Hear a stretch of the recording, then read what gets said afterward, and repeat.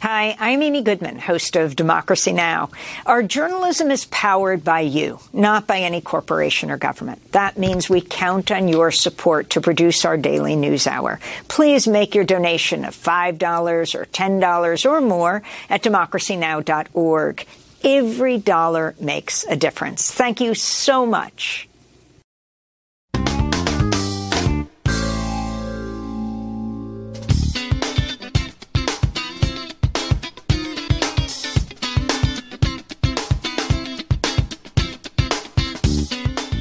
From New York, this is Democracy Now!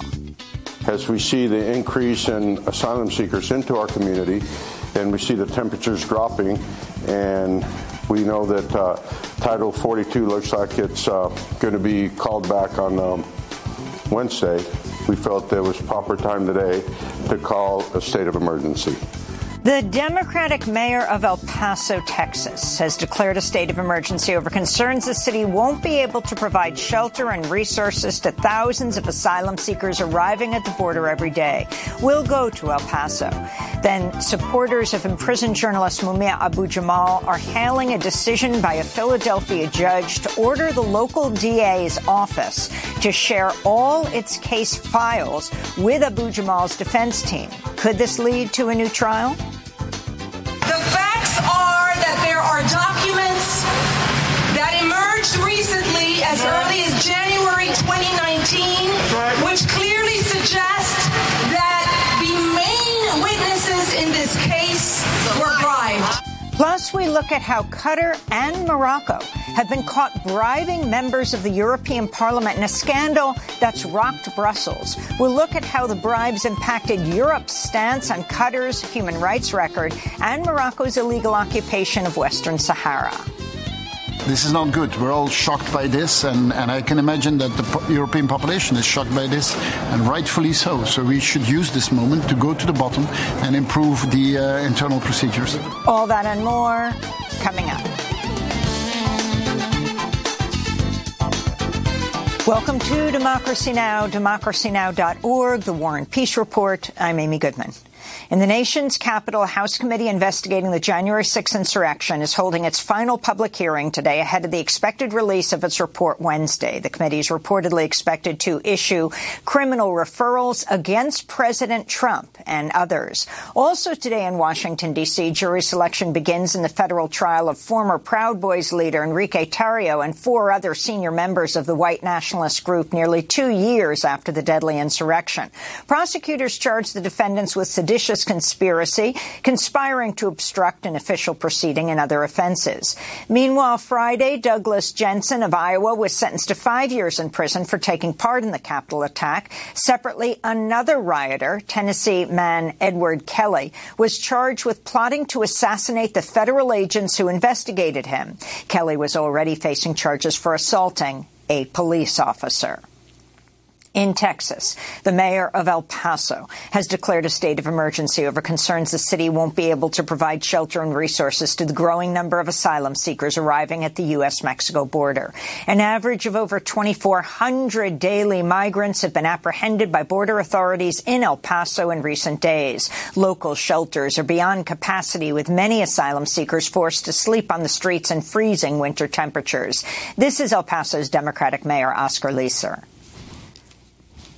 Beginning that I would call it when I felt that either our asylum seekers or our community was not safe. And I really believe that today our asylum seekers are not safe, as we have hundreds and hundreds on the streets.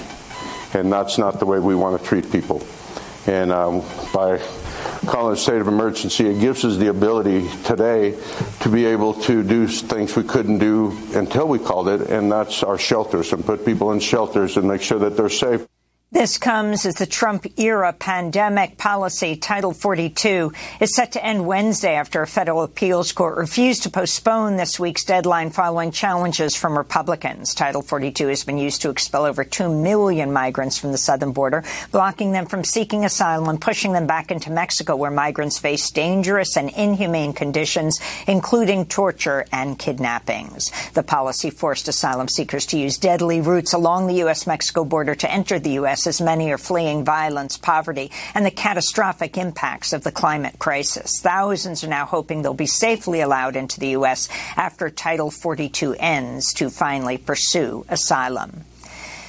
In Montreal, Canada, delegates from nearly 200 nations have wrapped up the UN Biodiversity Summit, known as COP15, with an agreement to protect at least 30% of the Earth's land and oceans for wildlife by 2030. The landmark agreement seeks to halt the Earth's sixth major mass extinction event, currently underway due to human activity. As part of the deal, Indigenous communities will have an increased role in protecting wildlife. Lands inhabited by Indigenous peoples hold 80% of the world's remaining biodiversity. The World Wildlife Fund called the agreement a win for people and planet. But the Wildlife Conservation Society criticized it for focusing on 2050 deadlines, writing, quote, "That'll be far too late for us to halt and reverse biodiversity loss and address related challenges such as climate change," they said. In Peru, mass protests continue following the ouster and jailing of President Pedro Castillo, with at least 25 protesters killed by the police and military. The Peruvian education and culture ministers have resigned in protest of the killings. Patricia Correa, Peru's outgoing education minister, said on Twitter, quote, "The death of compatriots has no justification. State violence cannot be disproportionate and cause death," unquote. Peru remains under a nationwide state of emergency, suspending many constitutional rights and imposing curfews. Newly installed Peruvian President Dina Boluarte is resisting calls to step down. Solo estoy cumpliendo con el mandato constitucional. I'm only fulfilling the constitutional mandate. There's a group saying Dina to step down. But what will be solved by my quitting? Is the problem solved? The problem won't be solved. We will be firm until Congress approves to bring forward elections. Iranian authorities have raided the home of one of Iran's most famous actors and arrested her after she expressed solidarity with a man recently put to death for crimes allegedly committed during nationwide protests. Tarna Al-Adousti faces charges of publishing, quote, "false and distorted content that incited riots." Her Instagram page has since been suspended. Before her arrest, she shared a photo of herself with her hair uncovered in violation of Iran's mandatory hijab law. Al-Adousti is best known internationally for her starring role in The Salesman, which won an Oscar in 2017 for Best Foreign Language Film. In Tunisia, calls are mounting for President Kais Saied to step down after a record low turnout in Saturday's parliamentary elections, which was boycotted by 12 political parties. Tunisia's election authority updated a previous estimate of 8.8% turnout to just over 11%. The lack of voter participation comes after months of protests against Saied, who has been widely accused of a legislative coup as he's worked to consolidate power over the past year and a half. The renowned Mexican radio and television journalist Ciro Gomez Leiva survived an assassination attempt Friday in Mexico City. Leiva said 2 gunmen shot at him near his home, but that the armor of his truck stopped the bullets. This year alone, at least 13 journalists have been killed in Mexico, making it the deadliest country for reporters outside war zones.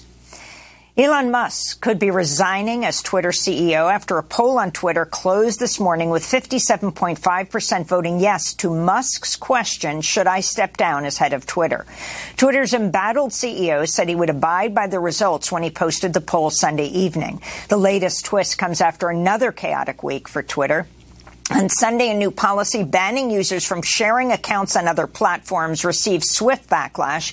The move was apparently undone just hours later. Earlier in the day, Elon Musk was pictured with Jared Kushner as the pair watched Argentina's victory over France in the World Cup final in Qatar.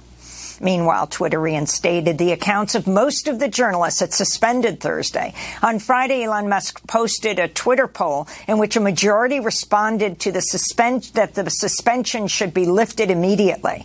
Musk had accused the reporters of endangering his life by linking to an account that provides a live tracker to his private jet. Twitter, however, required the journalists to either remove the offending tweets or lodge an appeal before they could start tweeting again. This is one independent journalist, Aaron Rupar, who was suspended by Twitter for one day, speaking on MSNBC after his account was restored. I think what this will end up doing, which is unfortunate, is have a chilling effect on coverage of Elon Musk, because now, if I'm in a position to either publish a newsletter or a tweet that is looking at him harshly, I have to think twice and wonder if he can manipulate the terms of service kind of on the fly to come up with the reason to ban me. One reporter, Business Insider's Lynette Lopez, is still blocked on Twitter. She has reported critically for Elon Musk and his businesses for years. Meanwhile, officials from France, Germany, the UK, the European Union, and the United Nations condemn Twitter's crackdown on journalism. In criminal justice news, Attorney General Merrick Garland Friday instructed federal prosecutors to end disparities in the way they handle offenses involving crack cocaine and powder cocaine. Rights groups hailed the news. The ACLU called it, quote, an important move toward ending the racist, unjust sentencing disparity that's devastated black communities, unquote. Advocates are urging the Senate to pass the Equal Act, which provides retroactive relief to previously convicted people. The bill has already overwhelmingly passed the House. Here in New York, Governor Kathy Hochul has signed 2 new animal rights legislation bills into law. One bill bans the sale of cats, dogs, and rabbits in pet stores and a crackdown on so-called puppy mills, high-volume breeding centers that churn out animals for profit. Another new law bans the sale of cosmetics that have been newly tested on animals, including rabbits, guinea pigs, and other rodents. The bill's co-sponsor, New York State Senator Alessandra Biaggi, said, quote, no animal should ever have to face abuse or unsafe conditions, and this legislation makes it clear that New York will not tolerate their mistreatment, she said.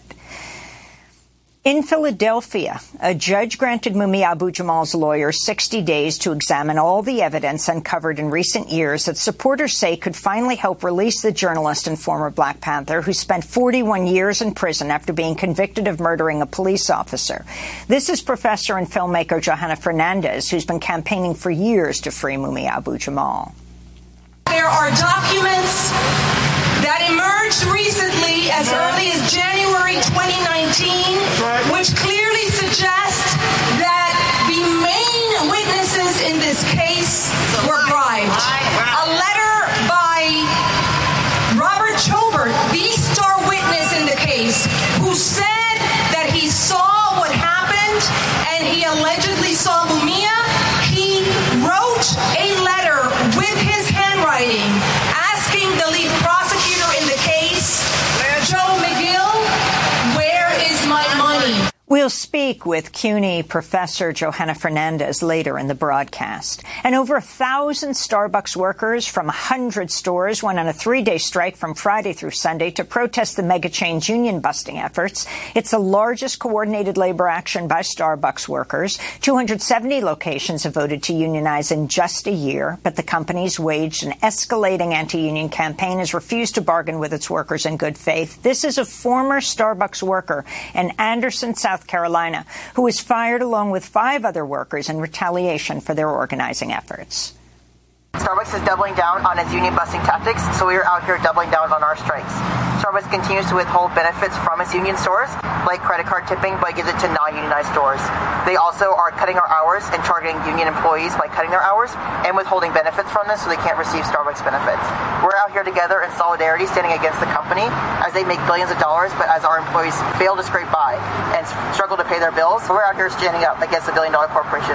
Unionized workers are asking customers to refrain from buying Starbucks gift cards this holiday season in a show of support for their organizing campaign. And those are some of the headlines. This is Democracy Now!, democracynow.org, The War and Peace Report. I'm Amy Goodman. We begin today's show in Texas, where the Democratic mayor of El Paso has declared a state of emergency over concerns the city won't be able to provide shelter and resources to the growing number of asylum seekers arriving at the U.S.-Mexico border.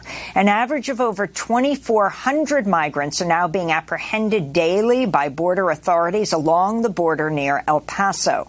Local shelters are beyond capacity, with many asylum seekers forced to sleep on the streets under freezing winter temperatures. This is El Paso's Democratic Mayor, Oscar Leeser. As we see the increase in asylum seekers into our community, and we see the temperatures dropping, and we know that Title 42 looks like it's going to be called back on Wednesday, we felt there was proper time today to call a state of emergency. And the reason why we're doing it is because I said from the beginning that I would call it when I felt that either our asylum seekers or our community was not safe. And I really believe that today our asylum seekers are not safe, as we have hundreds and hundreds on the streets. And that's not the way we want to treat people. And by calling it a state of emergency, it gives us the ability today to be able to do things we couldn't do until we called it, and that's our shelters, and put people in shelters and make sure that they're safe. But we have ordinances that keeps us from putting a lot of people in certain buildings. We can do that now if we can do it a safe way with fire department and proper personnel. That was Mayor Oscar Leeser of El Paso, Texas, speaking Saturday. During his remarks, he referenced Title 42, the Trump-era pandemic policy that's been used to block over 2 million migrants from seeking asylum in the U.S. The Biden administration is expected to stop enforcing Title 42 on Wednesday, but the fate of the policy may be decided by the Supreme Court. On Friday, a group of U.S. states with Republican attorneys general lost in their latest legal attempt to keep 42 in place. The states are expected to appeal to the U.S. Supreme Court today. On Saturday, El Paso's Mayor Leeser talked more about the ending of Title 42. We know that the influx on Wednesday will be incredible. It will be huge. Talking to some of our federal partners, they really believe that on Wednesday our numbers will go from 2,500 to 4,000, 5,000, or maybe 6,000. And when I asked them, I said, do you believe that you guys can handle it today? The answer was no. When I got an answer of no, that meant we needed to do something and do something right away. We go now to El Paso, where we're joined by Fernando Garcia, the founder and executive director of the El Paso, Texas-based Border Network for Human Rights. Welcome back to Democracy Now!, Fernando. Can you explain what's happening on the ground, what needs to happen? I mean, it is getting cold there, maybe even colder than New York. We're talking 20 degrees Fahrenheit. Hey, good morning, Amy. Definitely, yes. I mean, this is what I consider the perfect storm happening right now at the border, specifically here in El Paso, because we have two crises coming together. The first one is the humanitarian crisis. I mean, we have thousands, hundreds of members of refugee communities and asylum seekers in both sides of the river, in Juarez and El Paso, in the streets, at the river, exposed to these freezing temperatures. Right now, we have like 32 degrees right now, so it's going to go lower. So we have, the other day, I actually visited some of these families in El Paso, and we had children without winter clothing. I mean, most of them come from Venezuela and Ecuador and Nicaragua, and they are not used to this kind of weather, but they are not prepared to deal with it. So I think what we're seeing, it is the failure, dramatic failure of multiple systems, both in Mexico and in the United States. So it is a desperate situation. In the other hand, though, we have also the crisis of the lack of fundamental welcoming infrastructure. And we've been talking about that for years, and nobody did anything. So that's how we come to be in this situation. So can you talk about what's happening on Wednesday, the Title 42, to explain it more fully, and the possibility that the Supreme Court will insist it remain?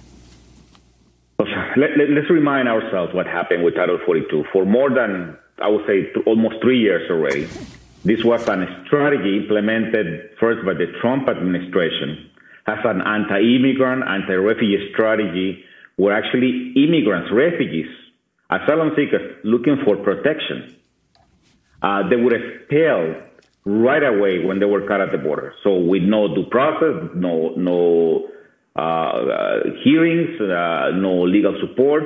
So people went sent back mostly to Mexico to very dangerous conditions. So that created a lot of pressure on these refugees and migrants and asylum seekers.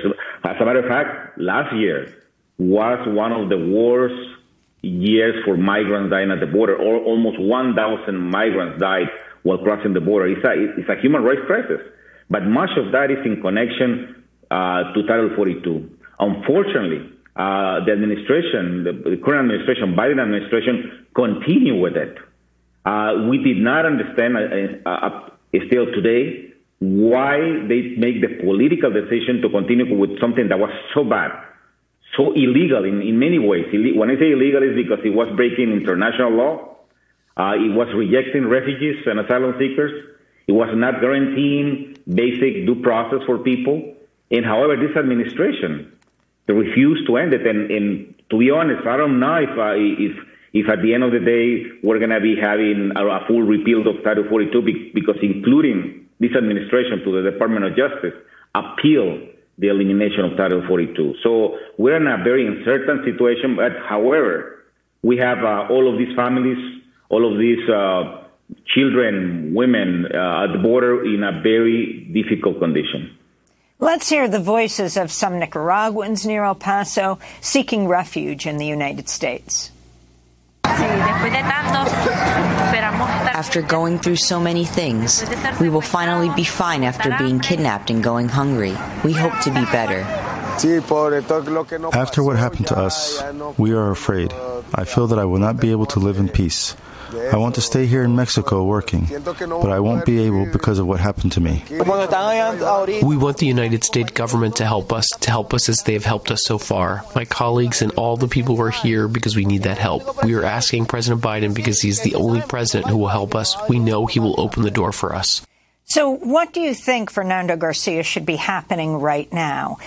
Do you expect, as the networks have been reporting, that if this were lifted on Wednesday, that we're talking about 3,000, 4,000, 5,000 people coming over the border a day? And also, can you talk about what is the crisis? Are the migrants the crisis, or is the lack of U.S. immigration policy the crisis? Yeah. No.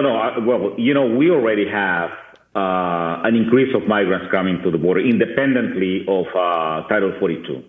Title 42 has created a lot of pressure of many of these migrants on the whole system itself.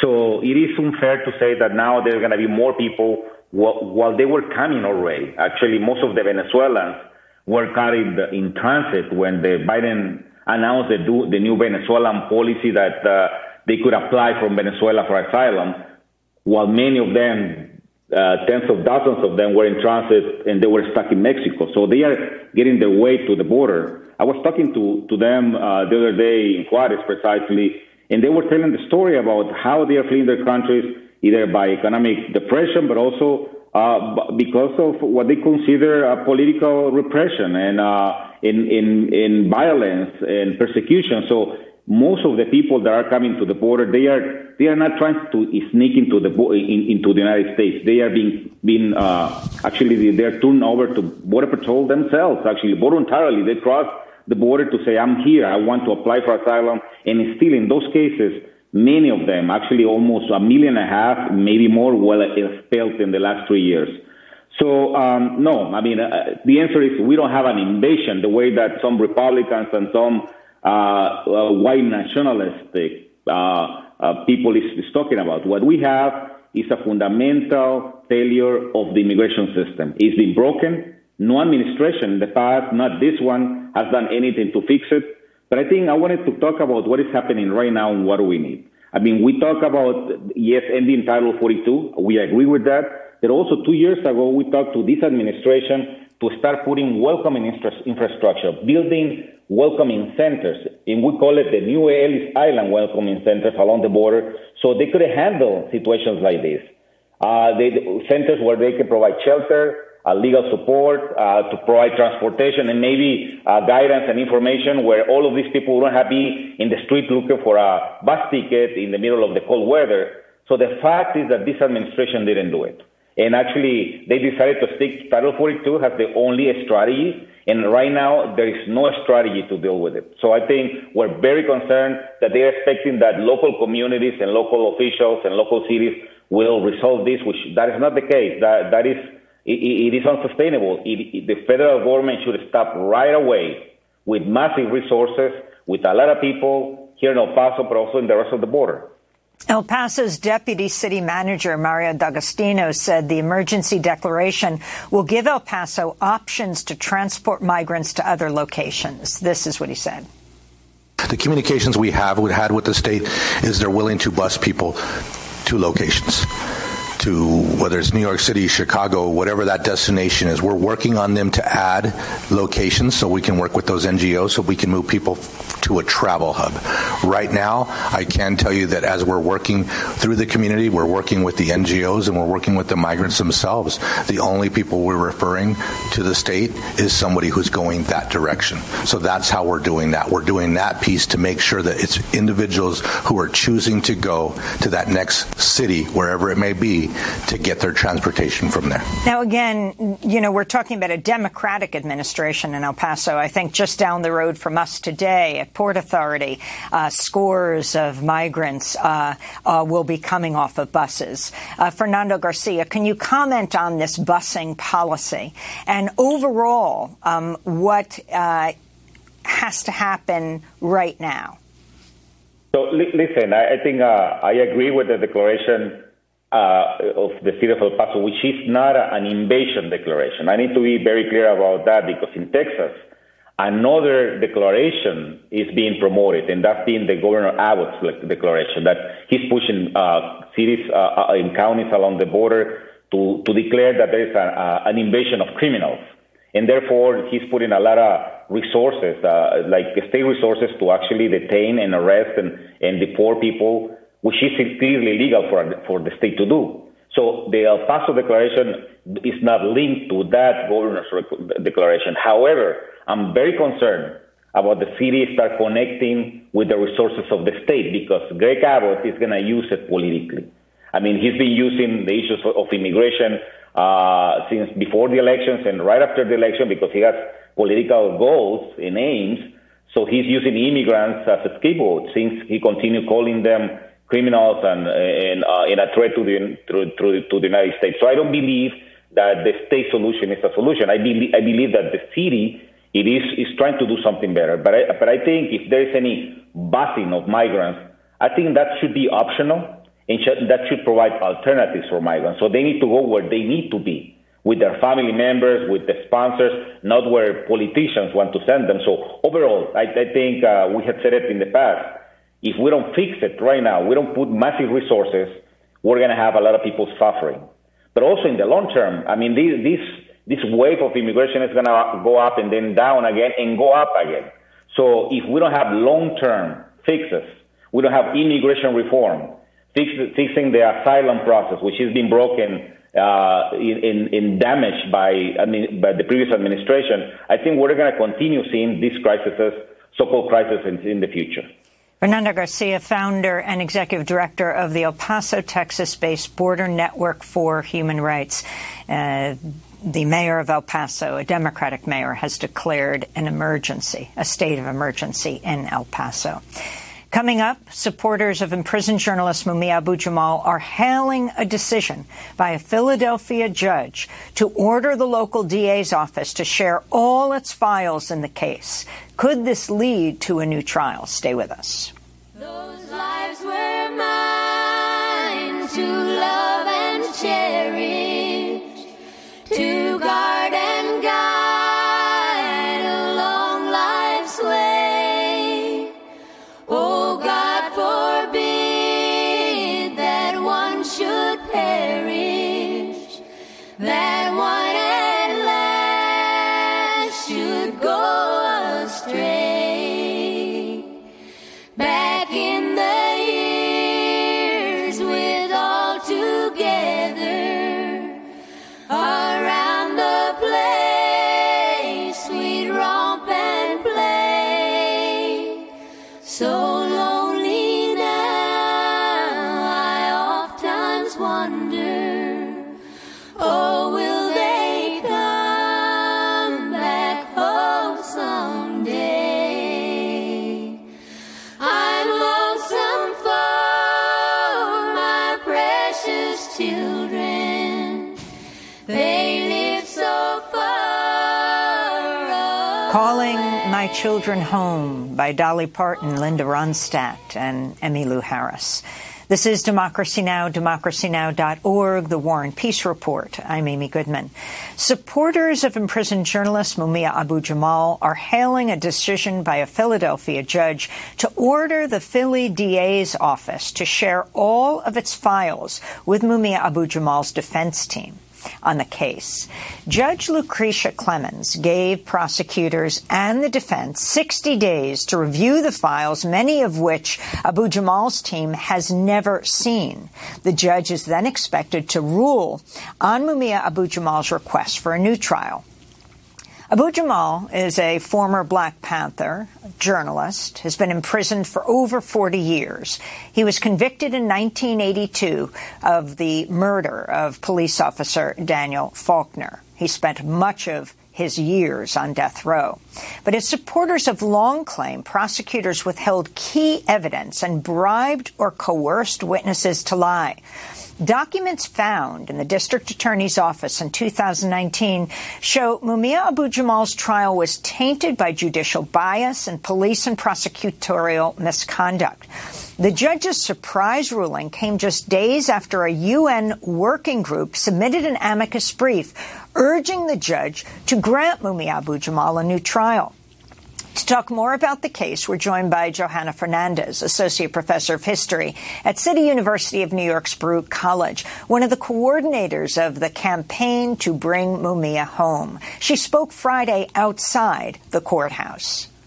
There are documents that emerged recently as early as January 2019, which clearly suggest that the main witnesses in this case were bribed. A letter by Robert Chobert, the star witness in the case, who said that he saw what happened and he allegedly saw Mumia. He wrote a letter with his handwriting asking the lead prosecutor in the case, Joe McGill, where is my money? Johanna Fernandez joins us now. She's also executive producer and writer of the film Justice on Trial, the case of Mumia Abu-Jamal, and the editor of Writing on the Wall, Selected Prison Writings of Mumia Abu-Jamal. Professor Fernandez, it's great to have you back. So why don't you talk about the scene in the courtroom? We interviewed an Arkansas trial judge who was calling for Mumia Abu-Jamal to be released last week. And he was particularly talking about issues like the one you just mentioned outside the courthouse, the issue of bribery, if you could explain that. And once again, the judge himself in the original trial, Judge Sabo, referring to Mumia Abu-Jamal with the N-word. Good morning, Amy, and thank you so very much for covering this issue. That letter, handwritten by Robert Chobert, is really the smoking gun, if you will, in this case. It's exculpatory evidence. At this hearing, the prosecutor argued somehow that it is pro forma, it is customary to give witnesses money. But our attorneys corrected the record. They said, well, yes, you give witnesses money for missed work and for transportation. However, Robert Chobert was driven to work by police nightly. He was a cab driver, and he was held in a hotel, and all of his expenses were paid, and he was cared for by the police during the trial. So what money exactly was he being compensated for? This is bribery. He would have said in the letter, I was promised compensation for travel, but that could not have been the case. Another thing that was raised in the hearing by our attorneys is the significance of circumstantial evidence and inference. This was a man who was driving with 2 DWIs and who was driving without a license. He said that he was parked directly behind the police car, the car of Officer Faulkner, who was killed that night. But photographs show that he was not where he said he was. And a person who's driving with 2 DWIs and a driver's license that's been canceled is not going to want to park anywhere near a police officer's car. So the record suggests that Robert Chobert was bribed for fingering Mumia. And the judge, Judge Sabo, what he said, reportedly overheard by the stenographer in the original trial? Terry Moore Carter was a stenographer at the time, working with a different judge. And her judge used the same courtroom that the lead judge in this case, Albert Sabo, used. And this was during a shift of cases. And Terry Moore Carter, the white stenographer, overheard the major judge in this case, Albert Sabo, say, quote, "I'm going to help them fry the N-word," referring to how he was going to instruct the jury in this case.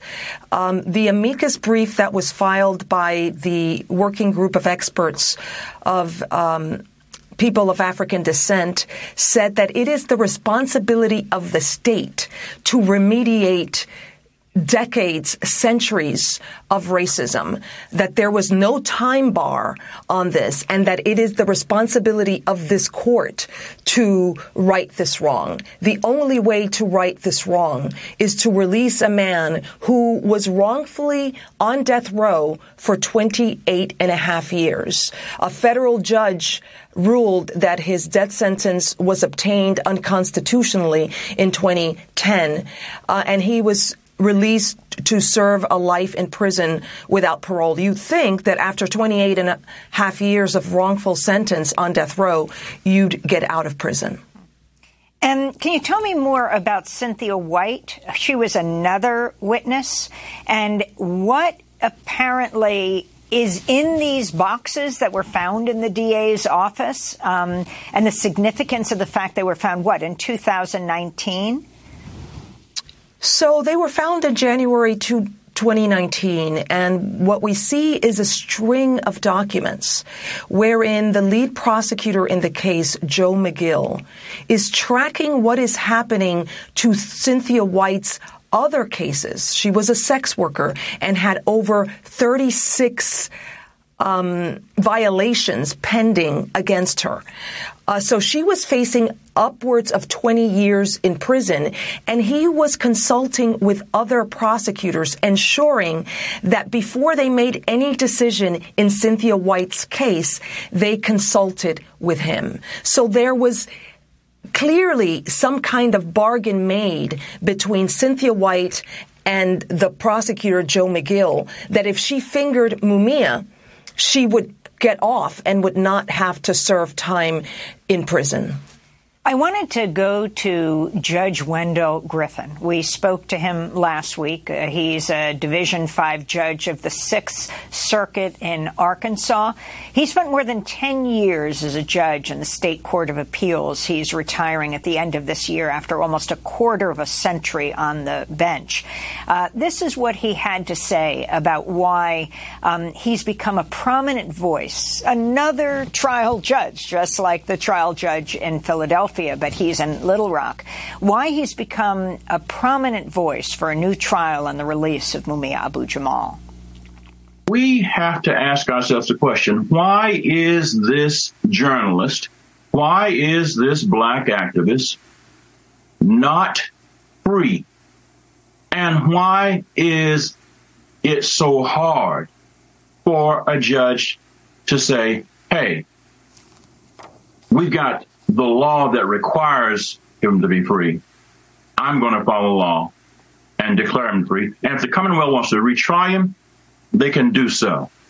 If the Commonwealth decides we can't retry him because the evidence is no longer there, people have passed away, witnesses have forgotten information, then that is not Mumia's fault. That is the fault of prosecutors, and Mumia should not be imprisoned because A, he had a pretense of a trial in the first place, and B, because for some reasons, bloodlust or the desire to keep a black activist journalist in prison means that we don't want to do what's right. Again, that is sitting Arkansas trial judge Wendell Griffin speaking to us from Little Rock, Arkansas. The significance of this judge speaking out. And then I want to go back to the beginning before we end. And what happened on Friday? What you expected to happen, what the judge had said would happen on Friday, but then what did happen? Well, she had promised on October 26th that she would make a decision in this case on December 16th. And in fact, she issued an intent to dismiss opinion on October 26th and said we will make a final decision on December 16th because this case has gone on for too long. But the facts of this case, she now understands, merit adjudication. And the prosecutor in this case said over and over again, these issues have been litigated. The Pennsylvania Supreme Court litigated this issue. Why are you bringing this up now? What the prosecution fails to understand is that new evidence has emerged that office has hidden for 41 years. That is the reason why these previous courts were unable to grant Mumia relief. Not to mention the fact that the judges in this case have historically been funded by the Fraternal Order of Police, the same organization that has attempted to keep Mumia behind bars and the same organization that attempted to execute him and make sure that he was executed when he was on death row. Go ahead. The fact that a sitting judge has spoken out in this case is tremendous. It speaks to the validity of the new evidence, the new exculpatory evidence in this case. And finally, we just have 30 seconds, but can you remind our viewers and listeners and readers why these boxes were discovered in 2019? What changed? Where were they?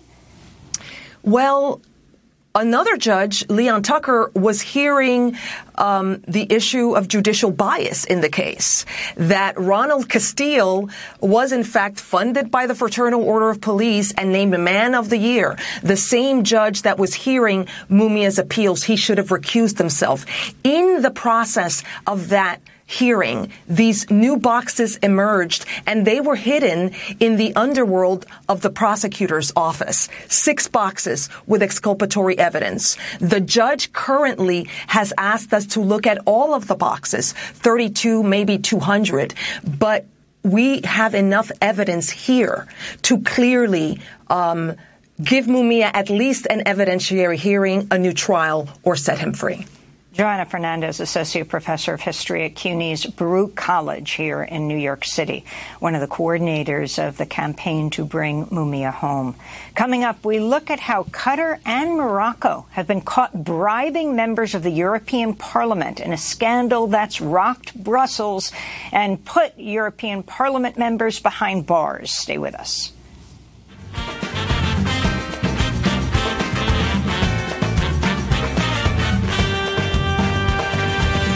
En Argentina nací, tierra de Diego y Leonel, de los pibes de Malvinas que jamás olvidaré. No te lo puedo explicar, porque no vas a entender las finales que perdimos, cuántos años la lloré. Pero eso se terminó, porque en el Maracaná la final color azúcar la volvió a ganar papá. Muchachos, ahora no volvimos a ilusionar. Quiero ganar la tercera. Quiero ser campeón mundial. Y al Diego en el cielo lo podemos ver. Music by La Mosca Tsetse, an Argentine band, in honor of Argentina winning the World Cup the first time in, something like 40 years. This is Democracy Now!, democracynow.org, The War and Peace Report. I'm Amy Goodman. While the World Cup has ended with Argentina defeating France in the finals, we turn now to look at a bribery scandal involving Qatar, the host of the World Cup, that's rocked the European Parliament.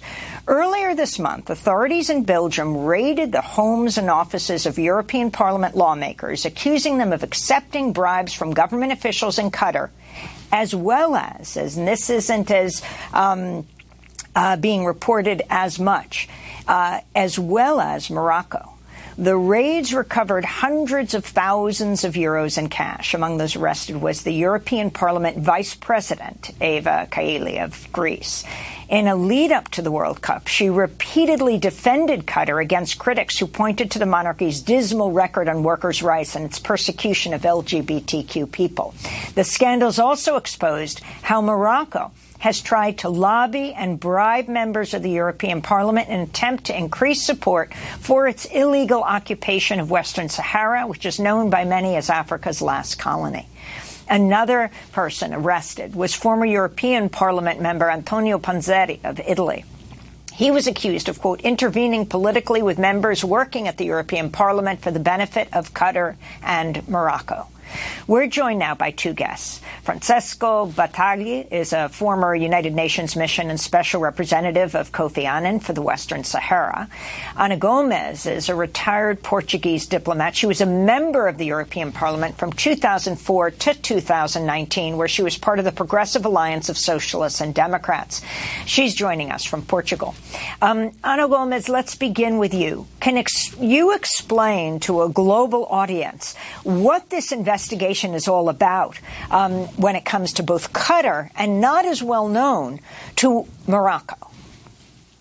Well, the authorities of Belgium, the judicial authorities of Belgium, that have done this investigation, apparently led by suspicions regarding peddling of interests by Qatar through a number of people, including this Vice President of the European Parliament, Eva Kaili, a Greek member of Parliament, and other people, namely working with a human rights NGO called Fight Impunity, that had been funded by the former MEP Antonio Panzeri. The investigation regarding Qatar, the suspicions about Qatar, actually are leading more and more to the fact that there is a network operating in the European Parliament for long, actually established by Morocco. So Qatar is not the center of the investigation. It looks more and more that Morocco should be the center of this investigation because, indeed,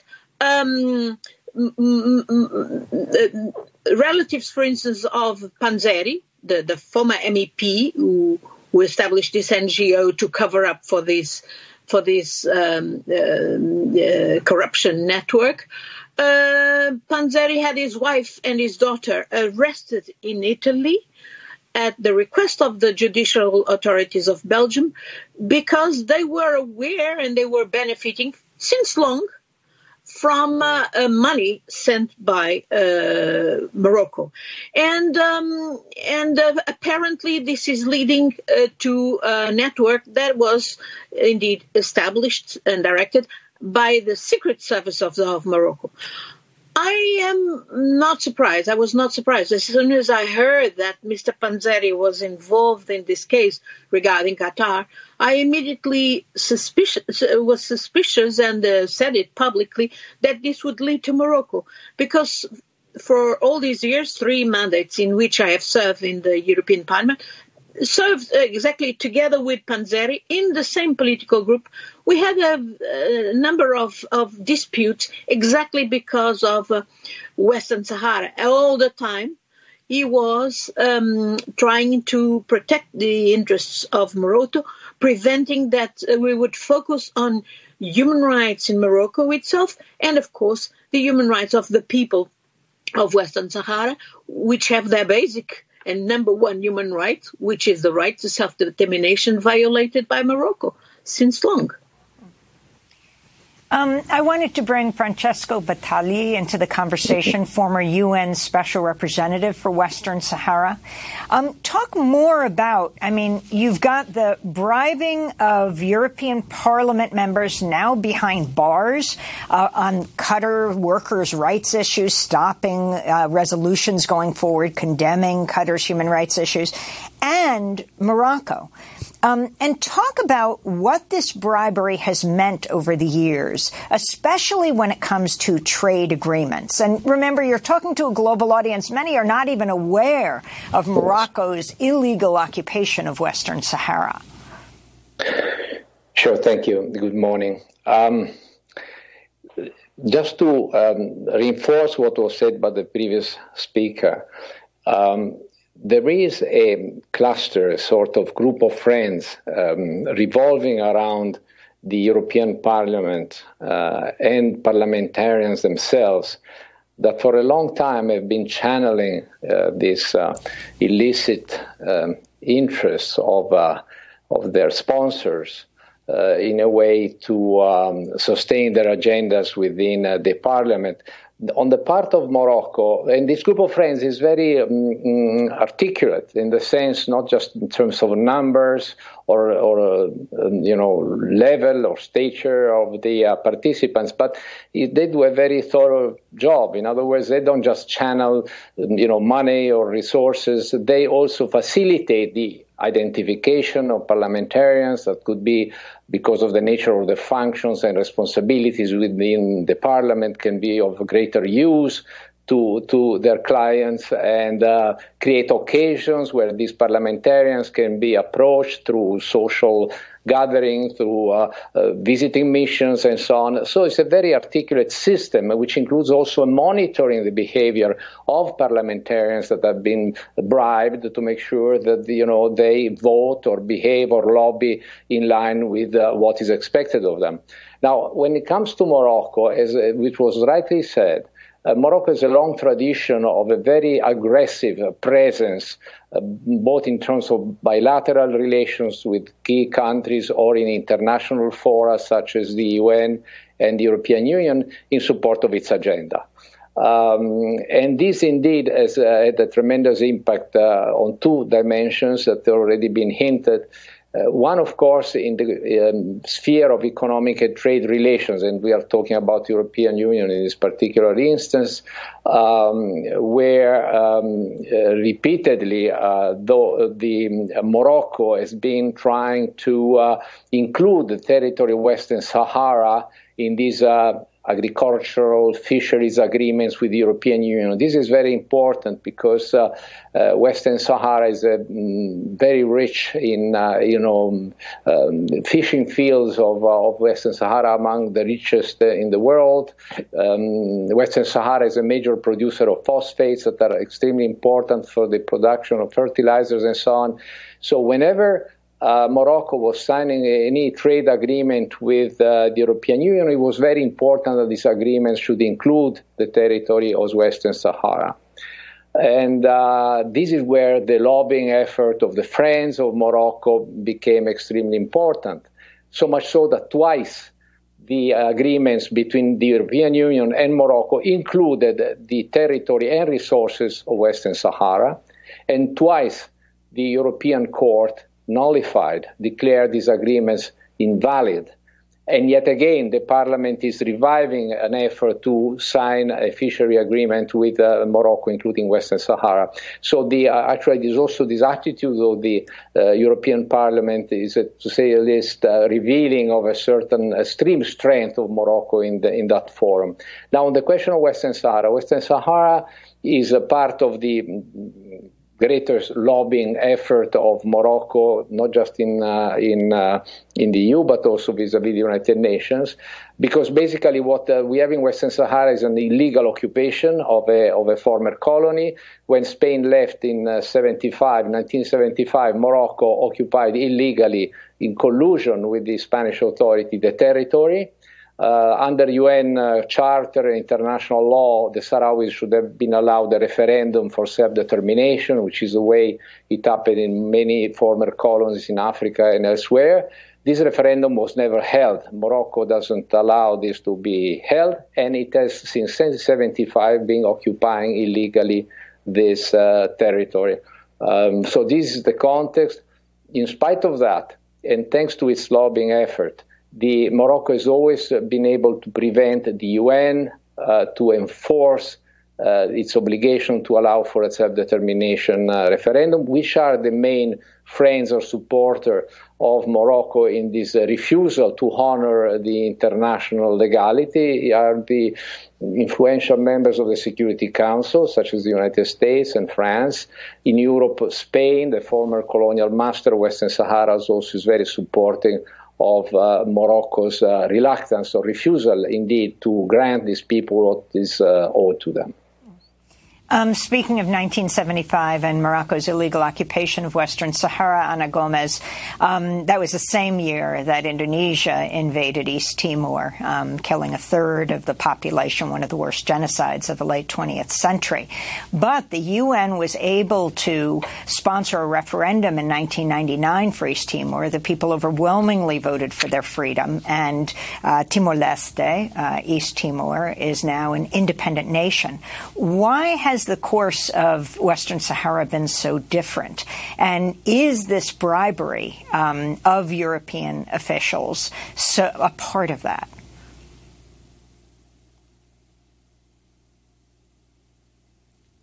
Stressed by the previous speaker, the role of some states, the United States, France, and Spain in particular, in protecting the regime in Morocco and in supporting the regime in its illegal occupation of Western Sahara.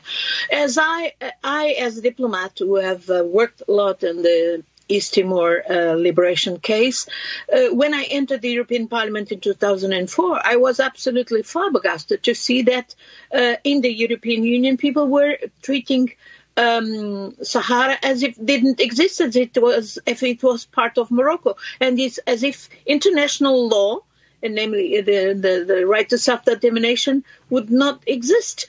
And I started protesting, and I was often overruled, so to say, because we should not deny the interests of these big states.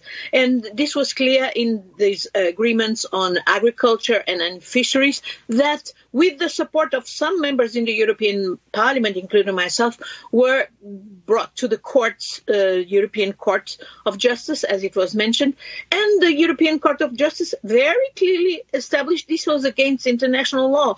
But still there is this persistence. And yes, for that persistence, apart from the governments of these European states, and of course the protection of the United States as well, there is this network inside the European Parliament trying to overrule people like myself who put forward the arguments of international law and of human rights, and also even the security aspect. I went to Morocco, I went to Tindouf, to the refugee camps of Sahrawis. I went to Laayoune in a mission of the European Parliament, and I could sense the extreme security risks that Europe in particular, but as well, of course, Africa and the world is facing by not helping this question of Western Sahara be settled as it was settled in the case of Timor-Leste, with the rights of the people to determine what they want for the future to be properly asserted through a referendum, as it was done in Timor-Leste. It's been Morocco all these years was obstructing the referendum. And I was particularly struck with this security angle because, of course, you can imagine that such a dispute and generations of Sahrawis born in exile in Tindouf. We just have 15 seconds. Yeah, the dangers are tremendous that this will be hijacked by some terrorist groups. And so one more reason why Europe shouldn't continue with this neglect for a conflict that needs to be sorted out according to the UN rule and international law and, of course, human rights. We're going to have to leave it there. Ana Gomes, retired Portuguese diplomat, former Portuguese ambassador to Indonesia and former member of the European Parliament, and Francesco Battaglia, former UN Special Representative in Western Sahara. That does it for our show. Go to democracynow.org for our documentaries on East Timor and Western Sahara. I'm Amy Goodman. Thanks so much for joining us.